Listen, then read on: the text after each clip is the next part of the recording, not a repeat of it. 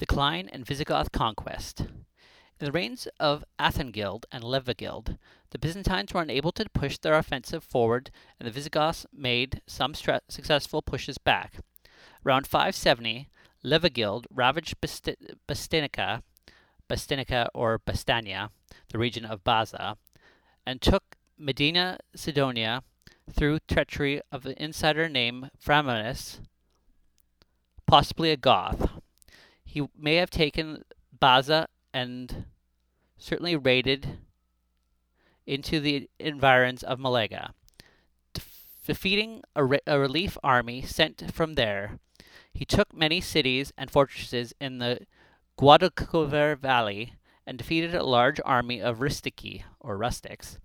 According to the John of Bicarium, who may have been referring to an army of bandits called Bagatae, who had established themselves in the disputed buffer zone between Gothic and Roman control.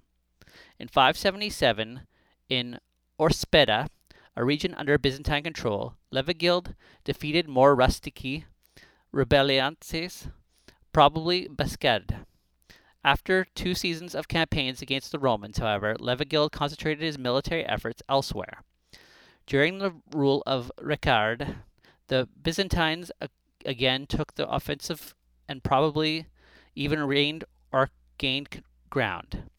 Ricard recognized the legitimacy of the Byzantine frontier and wrote to Pope Gregory requesting a copy to be sent from the Emperor Maurice.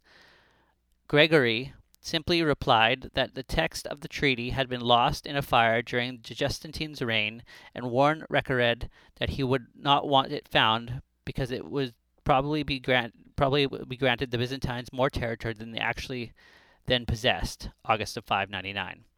Levigild's gains against the Roman government were greater than the Roman reconquest of Ricard's reign. The Byzantine province of Spania was in decline. Among later kings, Witteric campaigned frequently against Spania, though his generals were more successful than he.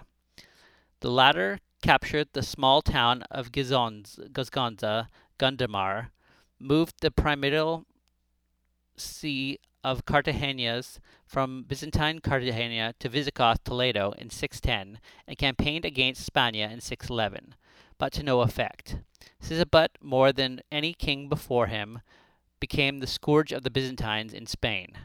In 614 and 615 he carried out 2 massive expeditions against them and conquered Malaga before 619, when its bishops appeared on the Second Council of Seville. He conquered as far as the Mediterranean coast and razed many cities to the ground, enough even to catch the attention of Frankish chronicler Fredegar. Sigismund probably also razed Cartagena, which was so completely desolated that it never reappeared in the Visigoth Spain.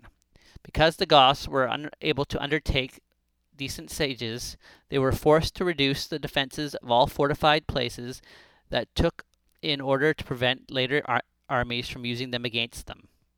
Because Cartagena was destroyed, by Malaga was spared, it has been inferred that the former fell first, while the Byzantine presence was still large enough to constitute a threat.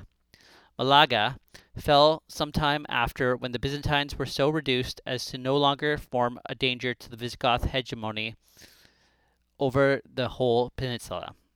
In 621, the Byzantines still held a few towns, but Sulinta recovered them shortly after, and by 624 an entire province of Spania was in Visigoth hands, save the Balearic Islands, which were an economic backwater in the 7th century. Like the Sardinian Giudicati and the Corsica in that period, the Balearics were only nominally Byzantine. They were finally separate from the emperor and the Saracen incursions of the 8th century through the 10th century. Sometime during the joint reign of Egega and Wisita, a Byzantine fleet raided the coast of the southern Spain and was driven off by a local count named Theudemir. The dating of this event is disputed. It may have occurred as part of Letonis's expedition to relieve Carthage, under assault by the Arabs in 697, perhaps later around 702, or perhaps late in Wisita's reign. What is almost universally accepted is that it was isolated incident connected with the other military activities, probably against the Arabs or the Berbers, and no, not an attempt to re-establish a lost province of Spania. As Professor Thompson states, we know nothing whatever of the context of this strange event.